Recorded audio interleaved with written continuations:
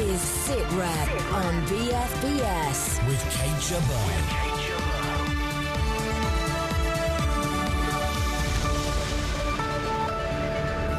This week, has David Cameron broken his promise to the armed forces? There's pressure of redundancy. They're feeling it from all sides. They're breaking the promises that they made in opposition, and there's growing resentment. And how the search and rescue helicopter deal collapsed. This is yet another incident that should make us very concerned about the way in which certain private contractors seem to be buying influence.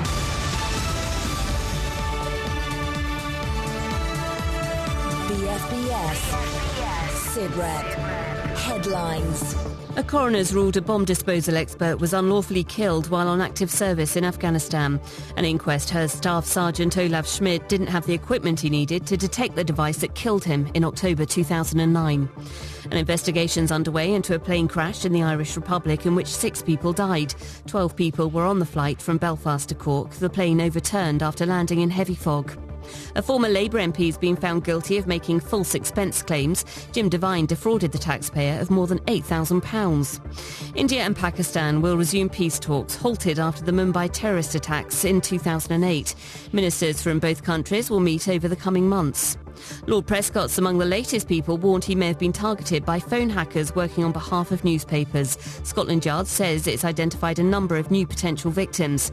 And it looks like West Ham's won the battle with Tottenham Hotspur to take over the Olympic Stadium after next year's London Games. An official announcement is due tomorrow. That's the latest. I'm Vicky Turner.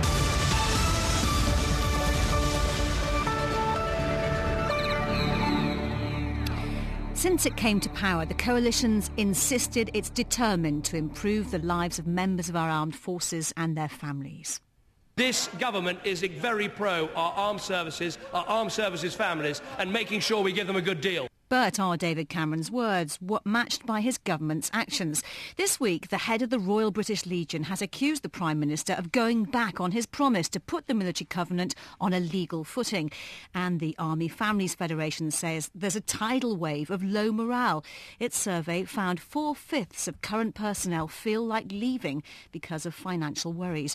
Julie McCarthy is its chief executive. There's pressure on their pensions, there's pressure of redundancy. They're feeling it from all sides, which at a time when we are still fighting very hard in Afghanistan and the government are trying to stand by the covenant, perhaps the government aren't honouring their side of the covenant. The Shadow Defence Secretary Jim Murphy agrees. While in opposition, the Conservative Party said they would honour commitment. They said they would go further than Labour, and yet they're unpicking so much of what Labour sought to achieve. So they're breaking the promises that they made in opposition, and there's growing resentment. But David Cameron's pointing to changes he's already made. We said we would double the operational allowance for people serving in Afghanistan. We've done that. We said that for the first time we'd introduce a pupil premium for the soldiers' children who go to our schools. We have done that. We've said that your leave should start when you land back in the UK, not when you leave Afghanistan. We are doing that. So what's really happening? Is morale sinking across the forces? And is the government doing enough? On the line is Sue French, Welfare Director at the Royal British Legion. Thanks for your time today, Sue. You say the coalition's watered down its promises to the forces. What specifically are you accusing them of doing? Well, I think as previous people have said, back in July, the Prime Minister said that his intention was to write down a new military covenant into the law of the land. What the bill is doing is enshrining an obligation on Parliament to report against the covenant. But what it's not done is enshrine the covenant in law. So that's our first point. And the second point is it is the government who will be reporting on there in this bill. The government will be reporting on its performance against the covenant. It has removed what is already a very productive process, which is the independent scrutiny of an external reference group, which was set up by the last government to oversee that report, to give us that independence for the country to know that it's being done rather than being told it's being done. OK, well, let's look at that first point you made, at the claim that the government's preparing a U-turn on the promise to enshrine the military covenant in law. Here's the Armed Forces Minister, Nick Harvey. It's very difficult to understand quite what they're getting at. For the first time, we're going to have an Armed Forces covenant written down, covering all three services. It's getting a legal status because the Secretary of State for Defence is going to present an annual report to Parliament on how well the nation is fulfilling its duties under the Armed Forces Covenant. That will be debated by Parliament, the public, the press, the members of the Armed Forces, the charities that represent them. I would have thought the British Legion ought to welcome this as a really positive step. A really positive step, Sue. What do you make of that? Well, I think Chris Simkins, our Director General, made it very clear. It is a very welcome approach to the Armed Forces Bill, but to omit in the legislation the actual covenant itself does rather put the horse before the cart. The government is going to report on the principles, but the principles themselves are not going to be enshrined in law. Ministers have been saying over and over in terms of the allowances and the cutbacks that will be coming, that we all have to share the burden. The country's in trouble, and that should apply to people in the armed forces as well. What's your point on that? Well, I think, of course, we recognise that, and we are playing increasingly, actually, as a charity, a role in trying to fill some of the gaps that government are quite clearly not able to fill. But this has really come from our campaign some years ago about the covenant really not being properly honoured, and a number of things have changed and improved since then. But what this government said it was going to do was to commit that covenant into law, and that would make sure that people who are serving now and people who are leaving now know that they have a principled document in law that's going to look after them, that they can refer to. And I think this is just such a missed opportunity if we don't, having got people to understand this and commit to it, not to formalise it and put it into a document that will have legal standing, is actually a real missed opportunity. And it's not quite doing what the government said it was going to do. I'm joined in the studio by Defence Analyst Christopher Lee. Do you think the government's going back on its promises? No, I don't think it's going back on a promise yet. To do this, to produce in law a covenant, which began, if you like, in the public mind, is do we support the services? Do we support all the things? Should they get a better deal than most other people? Then I think that's in everybody's interest, and I think government included supports that. What has been difficult for everybody, and I've talked to people in Whitehall about this, is the legal aspects of it. How do you actually frame this in legislative form now for every single issue? I think it will come, but I think that what's going into the Armed Forces Bill at the moment is really will be the template for it. I actually think there will be something, but it's going to be a leg trap, which the legal guys are actually sort of rubbing their hands and saying there are so many things. I counted 48 different things that you could challenge the seemingly perfect covenant if it was put into legislation. Sue, moving on to the subject of the morale, the Army Families Federation claims 4/5 of current personnel would like to quit. Do you think morale is on the floor? I think times are hard for everybody, and I think particularly for people in the armed forces, I think they're almost being attacked on both sides. They have the stress of actually having people away from home or being themselves on operations. And, although there is a alleged end in sight, people's confidence about that is going to be quite thin. They have difficulties at home, services that they're being encouraged to make better use of, as things they've relied on from the armed forces are having to be rationalised, taken away from them, and they see, as I think Julie said earlier, pensions and redundancies looming. So I think it is a group of people, it is a part of our community feeling very much under threat, and I think this is why there's such a strong feeling about this having been a promised opportunity, and worries about how serious this government really is about it. We're very realistic about the points your defence spokesman raised. But I think there are some things that we understood were going to be in this document which are really not there, which is disappointing.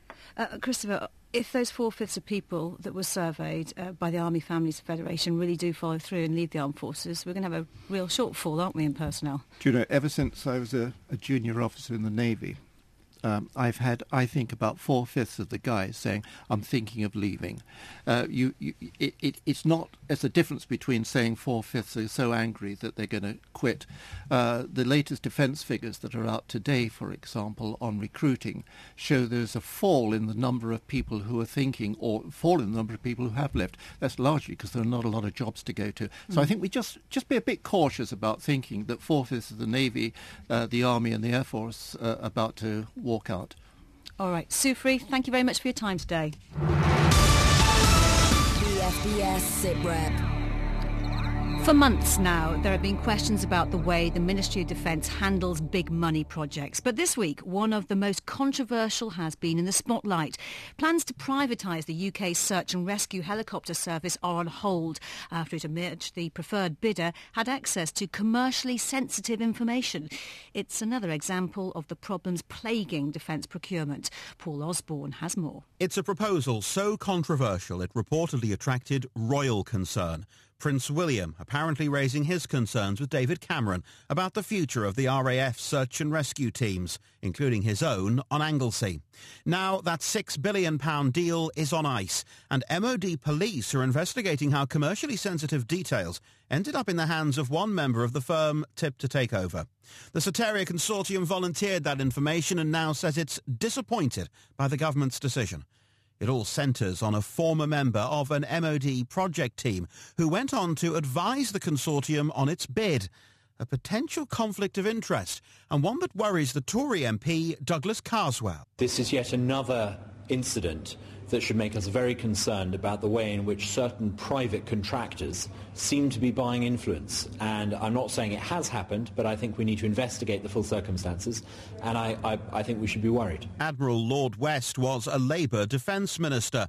He thinks new rules are needed for those crossing from government jobs to the firms that bid for government business. I have no difficulty with it in principle that military men who have, of course, a great deal of knowledge of the military end up in defence firms. There mustn't be a sort of tacit agreement with somebody that, oh, look here, old boy, in a couple of years' time, when you finish in the service, you know, we'll give you a very nice job in whatever company, because I'm afraid you would have to be a saint not to let that affect your decision-making. While the postponement is an embarrassment for the MOD, it could be a blessing in disguise for the RAF search and rescue teams across the country whose futures were threatened by the privatisation.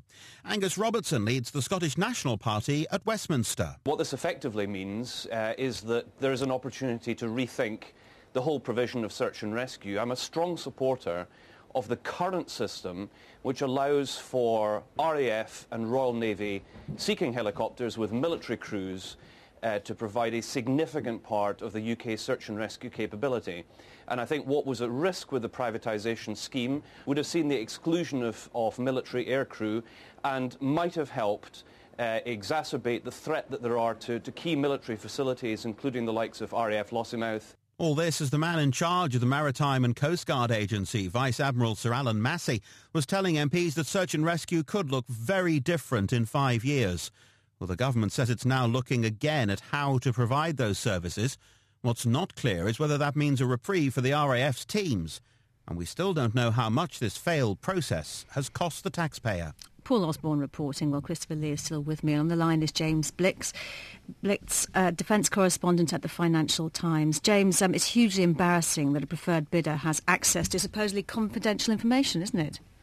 Yes, it is. It's embarrassing on all sides. It's obviously hugely embarrassing for the bidder because it all happened within their system, so to speak, but it's also embarrassing for the MOD. I mean, at the end of the day, this is one of the biggest privatisation projects the government has. It's worth £6 billion. It had been going on for a number of years. Companies had spent millions on it. The government had spent about £10 million already on the tendering process.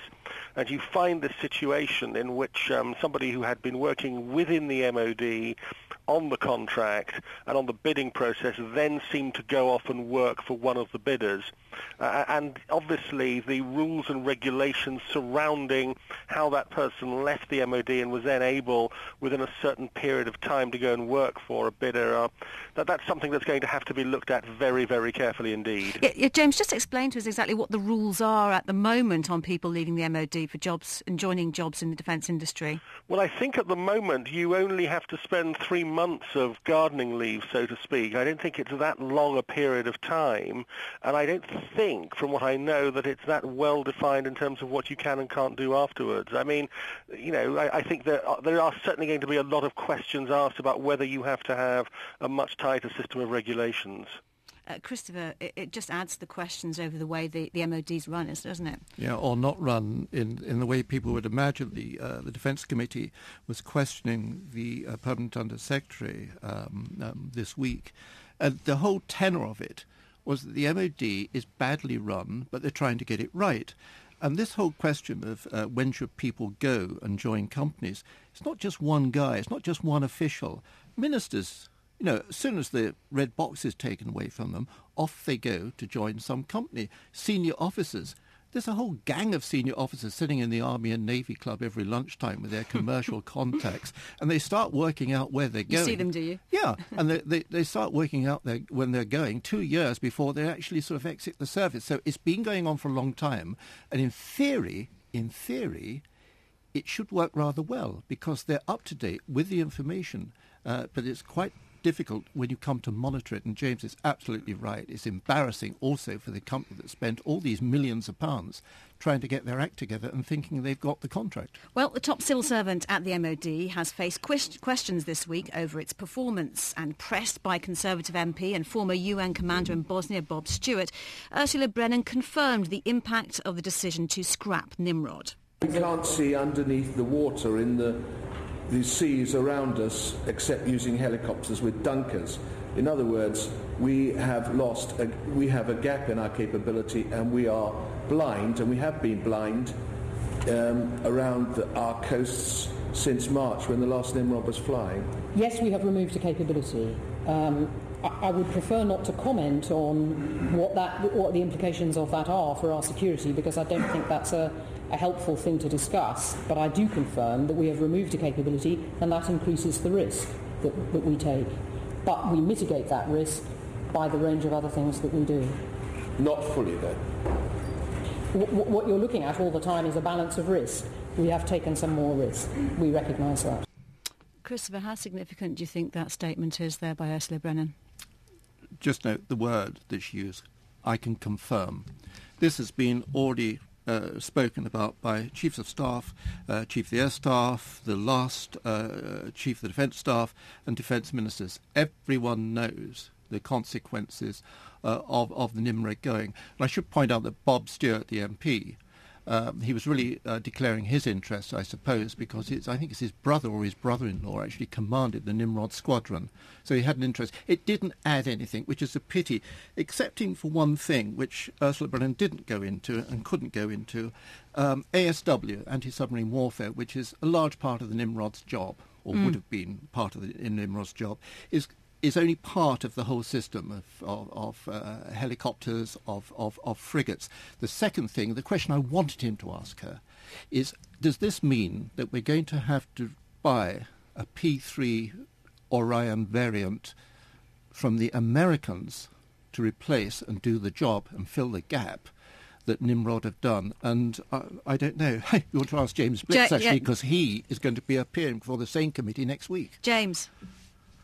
I don't know if it's clear whether they are going to do that at the moment. I think the MOD's position is that they're going to have to wait and see how things develop. I mean, they are taking the view at the moment that they can obviously run without the Nimrod capability. I mean, Nimrod it's an appalling situation. I'm astonished in many ways this doesn't make more headlines in the papers these days, not only, as Christopher's saying, because of the loss of the capability, but the sheer amount of cash that has been spent. To see these aircraft merely being dismantled is absolutely staggering. I mean, the committee confirmed, the Permanent Secretary confirmed that it is about £3.5 billion that has been spent, only for this to go nowhere. It's quite extraordinary. All right, James Blitz, defence correspondent at the Financial Times. Thanks for your time. Sit Rep with Kate Jabbar. Still to come this week, should everyone who serves in our forces be given a medal? They could hand on to their children and grandchildren, be proud of that. A recognition, an award, an honour from the Queen for your service would be very welcome indeed. Hosni Mubarak remains Egypt's president despite more than 2 weeks of demonstrations on the streets of Cairo and other cities. Huge numbers turned out earlier this week, insisting his office to step down in the autumn, and it doesn't go far enough. Egyptian officials have said the revolt is fading and the country's getting back to normal. But one activist, Khalid Abdallah, says that's not true. People are coming out for the first time. People who were undecided are coming out for the first time. There's no centralisation to this. There's no public relations department. There's nothing like that. What there is that there is a gradually growing consensus, in my opinion, around the country about what this regime is and what needs to happen and the fact that it needs to go. Among some Egyptians, though, there's anger at the protesters and concern over the damage they're doing to the country's international image. Magdi Tolba runs a giant clothes factory in Cairo, employing 4,000 people. Not a single one in this country is not looking for more freedom, is not looking for more reforming, is not looking for better standard of living. Food prices, going up. Everybody has the right to demonstrate, but nobody has the right to destroy. Why 85 million Egyptians has to pay for the guys in the Tahrir Square? And how it comes that 500,000 or 1 million even, which I don't believe such figures, is going to take a decision for 85 million Egyptians, 85 million Egyptians now, they don't know what to do. The United States continues to call for a transition to democracy, but it seems to want Egypt's rulers to go faster. Let's cross to Washington and the BBC's correspondent there, Andrew North. Andrew, thanks for your time. It seems the White House is losing patience, but officials in Egypt are starting to get angry at US demands. Well, it's a very complicated position, I think, that the US is taking because on the one hand, they do appear to be stepping up the pressure again on President Mubarak to go, but we know that they have been prepared for him to stay on until the elections planned for September. But I think as they've seen the protests carrying on, as they've heard more criticism of their position, the White House has got a little nervous, as some put it here, at being caught on the wrong side of history. And so you've heard this call from the Vice President, Joe Biden, for the lifting of the emergency law in place, of course, ever since Mubarak took power, which allows the police to hold people indefinitely without charge, and other specific measures. But the other thing that kind of partly explains the U.S. position is the advice and caution that they're getting from some of their regional allies. Saudi Arabia, other Arab countries, and also Israel, who are quite nervous about what's going on there. So I think the feeling within the US is they do want Mubarak to go. They absolutely realise that, as the White House press secretary put it, the genie is out of the bottle. But they are trying to tread quite a delicate position, and those subtleties I think are probably lost on the protesters. But I think the message that's probably coming through is that it's better for them to keep protesting. The whole situation, though, has put the US in a difficult position, hasn't it, given its past support of Mubarak and his regime? How does it actually balance the public image of upholding democracy with the need for a sympathetic ally in the Middle East?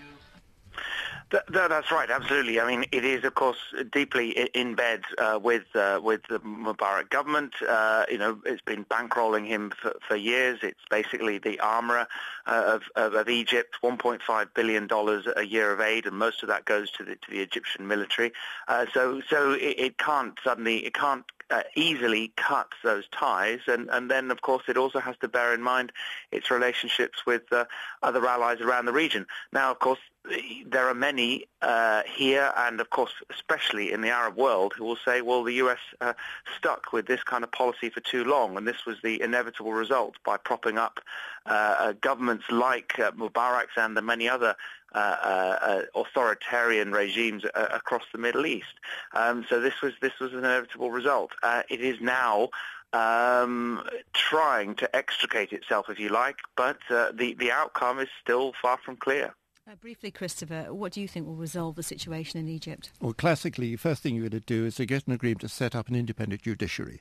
If you have an independent judiciary, when it comes to votes, then people will be satisfied that the judiciary is actually for the votes. What you can't do is put more food on the table, is you can't give them more jobs, you can't give them more education straight away.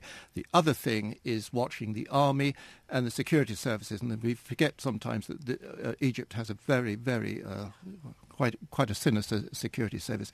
But the army is very important. When Vice President Suleiman said, we have to be careful of a coup, then my watchword, going back, I suppose, to Nasser, is watch for the colonels. Eventually the colonels will be used, or they might use the colonels as an excuse.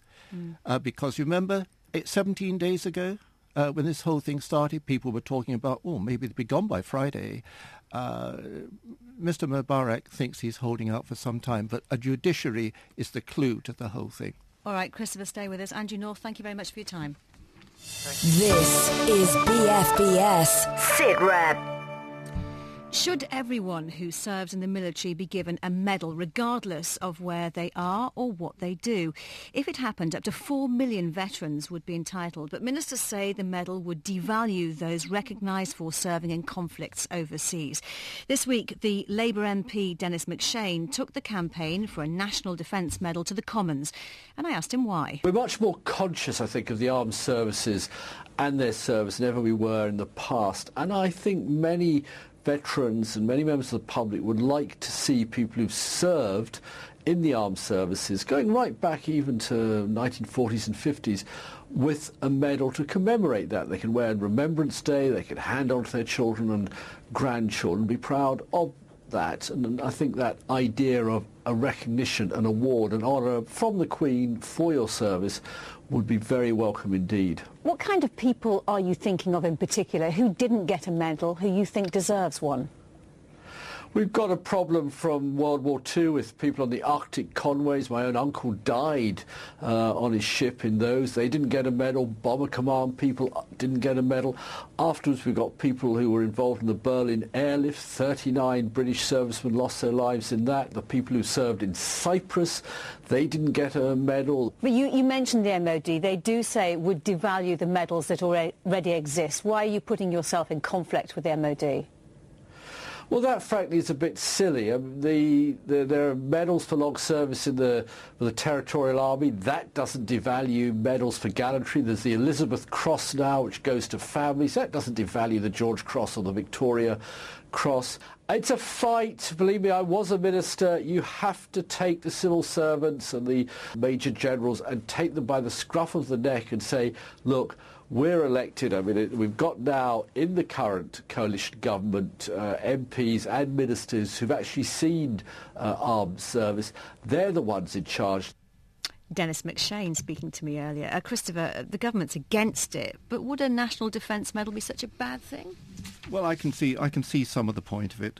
And remember, but only a bit of it. I mean, Churchill said his whole ambition, certainly at the beginning of the 20th century, was to go for glory and medals, because that meant money. But I don't know, I've got this sort of feeling that the services deserve medals. Every one that they earn is very, very much deserved. So you think it would perhaps take away from it if it were to be introduced with the medals for... Well, we'll get like the Americans, if we're not careful. We'll have one for sharpshooting. We'll have one for actually having done the first 3 months induction. And I think we got the medal thing about right at the moment. I really do. And I think the Queen Elizabeth Medal that's where it should be. But in Australia, in New Zealand, they have them, don't they? Why not here? I think we've probably got a lot of medals, but I mean, it is what, to some extent, you give medals just for joining up or whatever, somehow devalues it. It would be in keeping with the public mood at the moment, though, wouldn't it? No, I don't think it would. I think that's the impression that we're given by the people who actually say, yes, we want medals. I don't think so. I think the public mood is not for that at all. Thank you. Talk to me about next week. What can we expect? Monday. Watch for Monday. Watch for Monday in Tehran.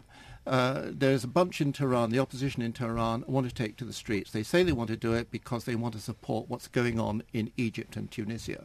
The Iranian authorities don't see it that way. The Iranian authorities are going to start putting people under house arrest this week. That's where the story for Egypt will shift to. So do you think it is going to kick off? Or, I mean, I suppose it's difficult to say really in advance, isn't it? No, I think it will. I think there will be some sort of protest, and I think people will be arrested. And again, we seem to forget that in 2009, this is where the whole thing about the protest on the streets of authoritarian organisations started in modern times in 2009. William Hague, Foreign Secretary, has been doing his tour of the Middle East, 5 countries at least at the moment. Do you think he's achieved very much? It's fascinating that he went there.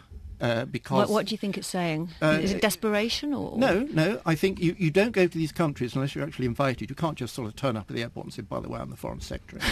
Here's my passport. Well, he certainly won't be doing that in Egypt. No, he can't do that. But what is fascinating, that he has been invited and that the United Kingdom doesn't want to be entirely sort of set alongside the Americans. When this whole thing is finished, British industry, British government, and also British commercial organisations need to be in the Middle East, and that's the importance of his visit. Christopher, thank you very much. Good to see you as ever. We'll be back at the same time next week. Thanks for listening. Bye-bye.